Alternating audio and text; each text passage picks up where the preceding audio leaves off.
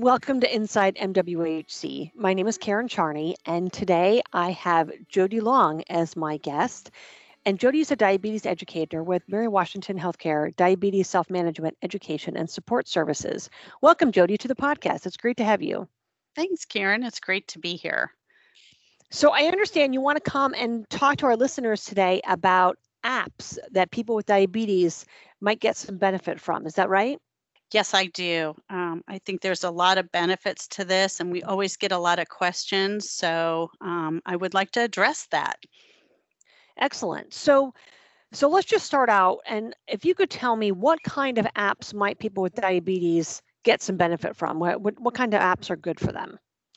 Yeah, so that question is really good. And, as you probably know, Karen, mobile technology has just really revolutionized many aspects of our lives, including healthcare. And of course, technology landscape is constantly changing. The mobile apps keep getting smarter. As I looked at it the other day, there's over 300,000 health apps already out there, and over 10,000 of these are geared to help people with diabetes. That's quite a lot. Wow. So how do you even begin to narrow down, the best apps to have? Or, I mean, gosh, I bet you could download 100 that do the same thing. So that's Exactly. why we need your expertise to help gear Right. us in the right direction. Right. Well, and here's the thing too, because that landscape and so many, it can be overwhelming. But what I just also want to point out is what we know is that these apps have become such a positive factor in diabetes management. We know statistically that it can help folks with their blood sugar control, especially those with type 2 diabetes.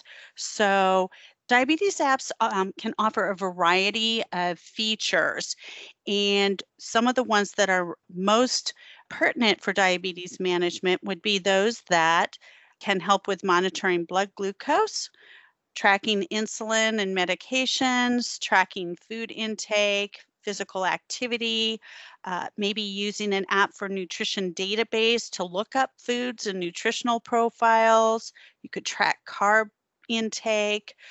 You can also use apps that provide self management education resources for diabetes. And then there's community support forums for diabetes.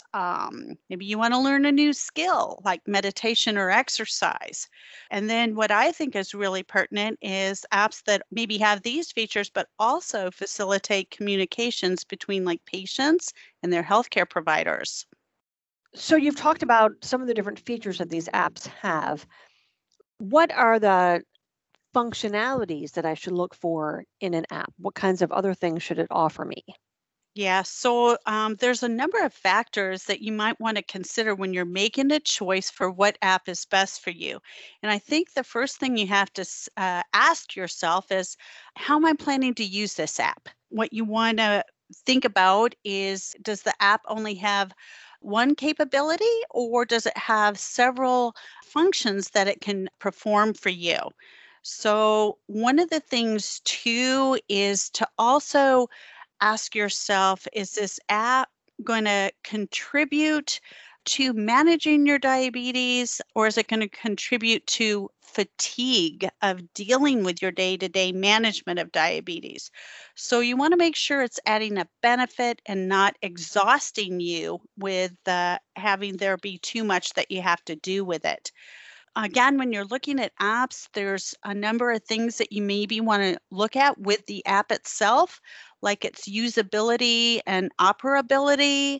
Like, is this easy to navigate? Is it easy to get into it? I want to modify it. Is that easy to do?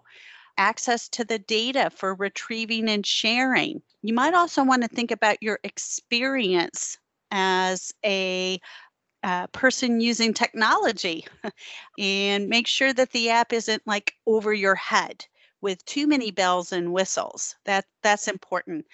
Functionality, I think I addressed this a minute ago when I said, does it do multiple things for you? If the app only does one thing, like just your blood sugars, well, maybe you need another app then if you want to watch your carb intake. So you might end up needing multiple apps where there might be one out there that can do all of these things. So that's something to consider. It's important to maybe spend some time to try and learn about the features, maybe read about them first, talk to somebody else that's used the app, and then just get your feet wet so that you feel comfortable with it. Cost. This is something when you're, considering an app, look at the cost. Oftentimes there'll be free apps or free to a certain time, maybe a limited time, or maybe certain features are free, but if you want it to do more for you, then you have to pay for more options. So it's always important to kind of, assess that. Some apps might charge you on a yearly basis, some might be every month. So it's important to kind of look at that. And I think a real big thing to look at when you're considering an app is security and risk factors. If there's privacy regarding some of the information you might be entering into the app, the accessibility of this, and then what is the app asking of you in terms of perhaps like your location? Does it have access to your camera? So these are all things to kind of, think about and assess in terms of whether an app is right for you or not. So you talked a little bit about fatigue and how an app may make it more difficult for someone to manage their diabetes. Can you talk about that a little bit more? Sure. So usually when we think of apps, we think of, aha, this is a way to make life easier. I think of, for example, folks that have been doing paper logging of their blood sugars or even food, and that can kind of be cumbersome if you're not carrying a logbook or something with you at all times. And just so the app can be easier because most of us carry our phones around with us. But what can happen is that these awesome bells and whistle features can also kind of drag us down if we're trying to, pay attention to every little minute detail. And perhaps, we're just spending so much time, either looking up information, entering, and then looking at how that data was processed. That can be overwhelming. So, again, in terms of what kind of time factor you have and making sure that you're just not getting overwhelmed, with something that's supposed to be helpful or useful for you. Does that answer the question? It does. That's all great advice. Is there anything else that people should consider when choosing an app? Sure. So, apps are constantly evolving, and I don't know what the rate of app development is, but they're constantly evolving. So what happens with that then is the ones that are in existence and that we are using, updates can happen. We have to back up and update our phones, and along with that, apps can get updated. So sometimes this is great. They've maybe, enhanced a feature and made it better and easier or shorter amount of time for us. But also, what can happen is with an update or upgrade, maybe the feature has, they've done away with it, something that you really enjoyed. So it might also affect apps' connectivity with other devices, how it links. And so that's something to be mindful of. One thing that I hear often is remembering what username and passwords are, because different apps might have, their requirements for the length and characters that need to be a part of either your username or password, and we're not supposed to use the same one for every app or device. And so that can be kind of challenging. Oh my gosh, what's my username, what's my password? Another thing that I think that a lot of people struggle with is tech literacy. So there's different kinds of tech terms related to the features and applications, and this can really be like over our head, and we have no idea what they're talking about. So maybe checking out, the kind of setup, user guide, support is available. Ask somebody that's already using the app could help with that. I already talked to you about the pricing model. And again, that can change. So I think I mentioned before about security risks. I think we've all become aware of cybersecurity risks and breaching issues. And so there's a very popular app, as an example, MyFitnessPal. A lot of people like this for tracking their food, looking up nutrition information, tracking their fitness, and they use it then for a whole broad spectrum of different things. Well, they had a breach in 2018, and there was unauthorized access to that app. So over 150 million users were affected. So it's just kind of, something be careful. App user beware. It's kind of like a Wild West environment out there with some of the apps. So you have to be mindful of the quality and accuracy that you might be getting if you're using an app for like educational resource. I was thinking about regulation of the apps. So we have devices, wearable devices now with our CGMs, continuous glucose monitoring devices for some folks with that have diabetes. There's insulin pumps. And a lot of these then have the connection to an app source. These are generally regulated by the FDA, and this is just to kind of safeguard and prevent harmful mistakes. But not all apps are, FDA approved. So be careful, again, if you're using something, especially if it's related to medication or glucose monitoring, that might, be something to be mindful of. Communities where people use for social support or interaction, diabetes groups on social media sites or social media apps. This is a great opportunity for interacting with others, and great for support. However, sometimes they might not be monitored, and so you might have to be careful of the offering of helpful advice that you might hear that's not necessarily correct. The other thing I was going to say is that often the program developers for the apps, they're not in the healthcare field. So that too could contribute to incorrect information that's on the site. Do people need to be mindful about downloading an app that is trying to sell them a product?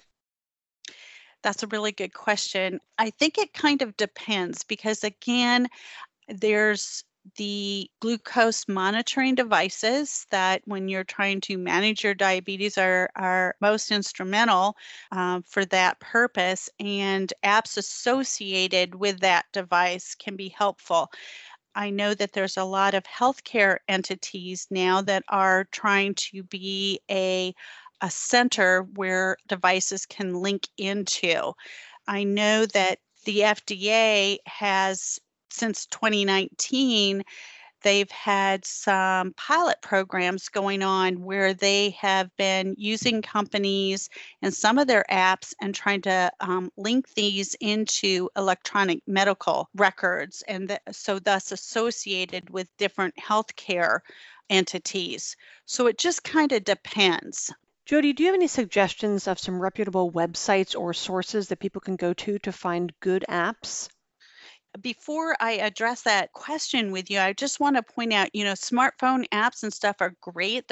They can be helpful tools, but you got to realize that they are not a substitute for like a regular checkup or follow up with your healthcare provider or your diabetes educator for that matter. So when it comes to like, where do I go or how do I start this? I want an app. So I would say just, again, ask your healthcare provider, ask your diabetes educator. Oftentimes we have already seen through our professional resources, critiques and evaluations of apps. We've tried them out ourselves, so we can give you some, good professional advice as to, what our opinion is on them. Another thing I mentioned, a lot of apps have resources websites, so you can go and you can look for information or details there. If you want to know, is this a good app for diabetes management? American Diabetes Association. That's a really good go-to. There's another, it's called Diatribe.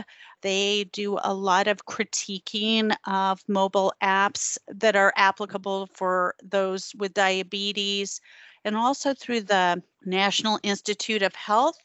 Within that's called the National Institute of Diabetes and Digestive and Kidney Disease. They also have some advice. One of the things I came across too that I think is really wonderful, it's actually put out by the University of Illinois, my alma mater, yay. And they created a how to use mobile tech to manage diabetes. So it's a guide, kind of goes over some, pros and cons, and actually has a listing of apps and their critiquing of it. So I always think it's good to start with those type of sources. So that was a great list of resources that people can use to find some good apps. Do you have any specific advice for people on how to choose the right app for their needs?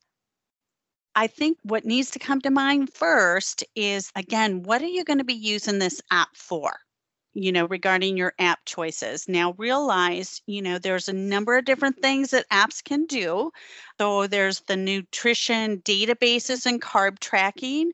So this would help, somebody with diabetes that wants to monitor, for example, their carbohydrate intake. We know that's imperative to glucose control, and that unhealthy portions and food choices can lead to out of range blood glucose. So tracking physical activity and weight, an app that helps you with that. We know, according to the American Diabetes Association, that even a modest weight loss can improve insulin resistance and overall health.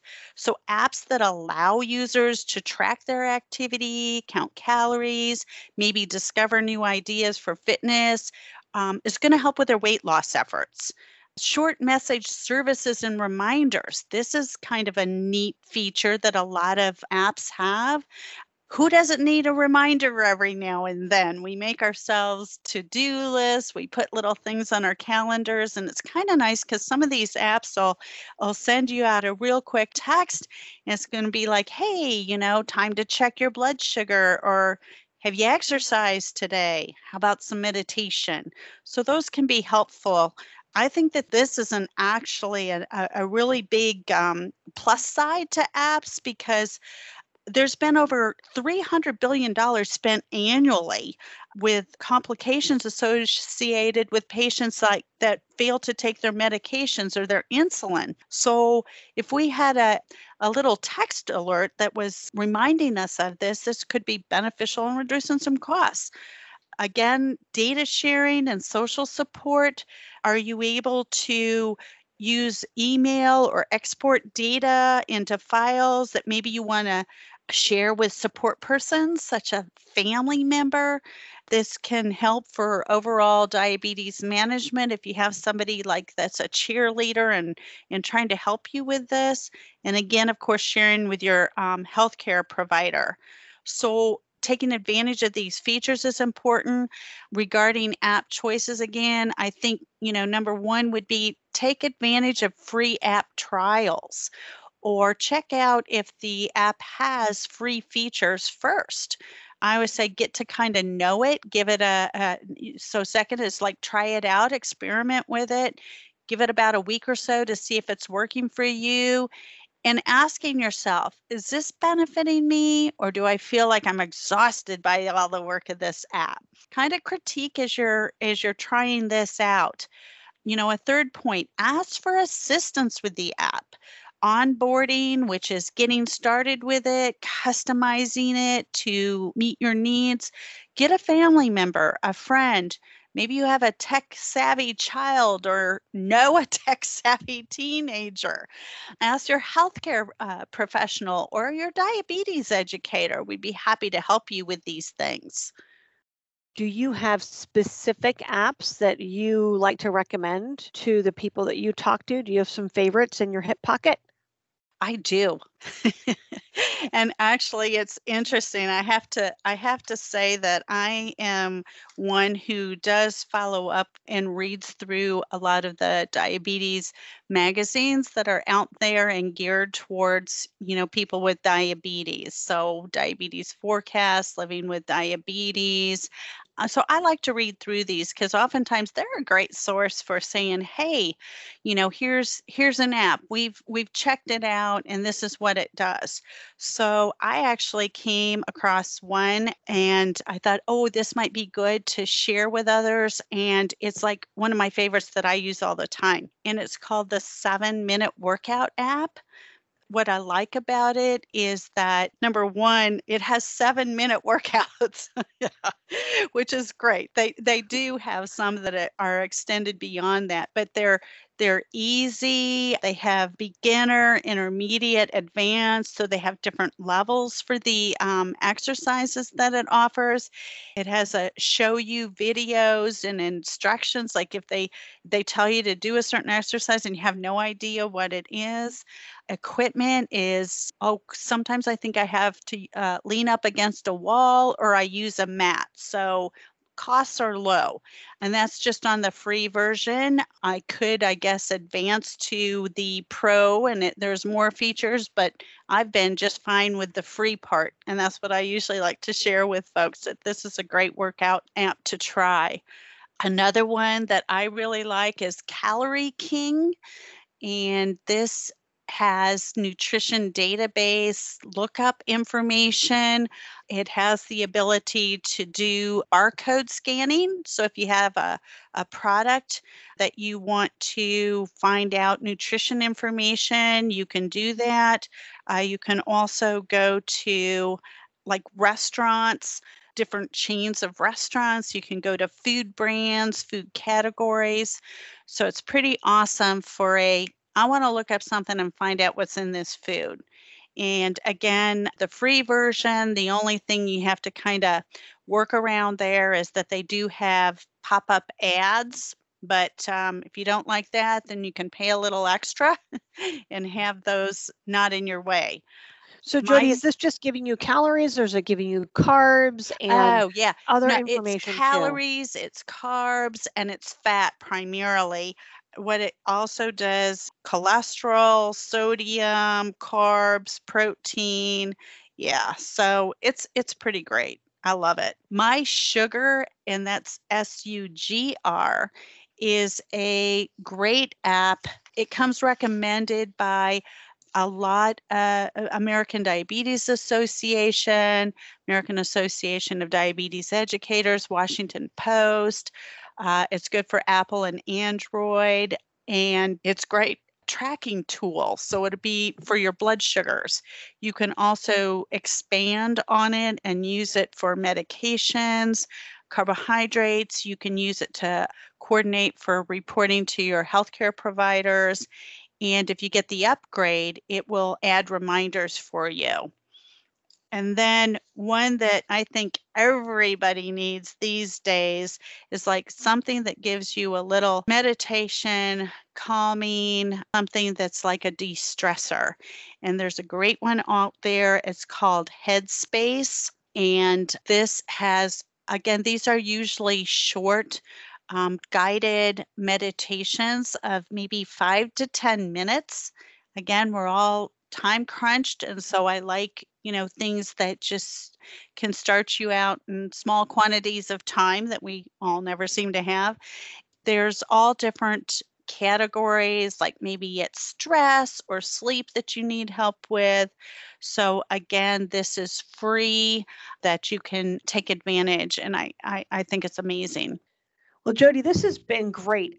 Is there any other information that you'd like to add about apps, or do you think you've told us all that you need to tell us? Well, I think I've had a lot to say. You have had a lot to say, and we'll put all of these links in our show notes so that Okay. people can easily link to all of these apps and the great information that you've shared with us. Sure. And again, just realize, if you're not sure, if you really want to try an app and you haven't before, or if you've heard about one, look at it yourself. Ask your healthcare provider, your diabetes educator, ask for their input. We're happy to help with that. All right. Thank you so much for being with me today, Jody. Thank you. All right. Bye. Bye.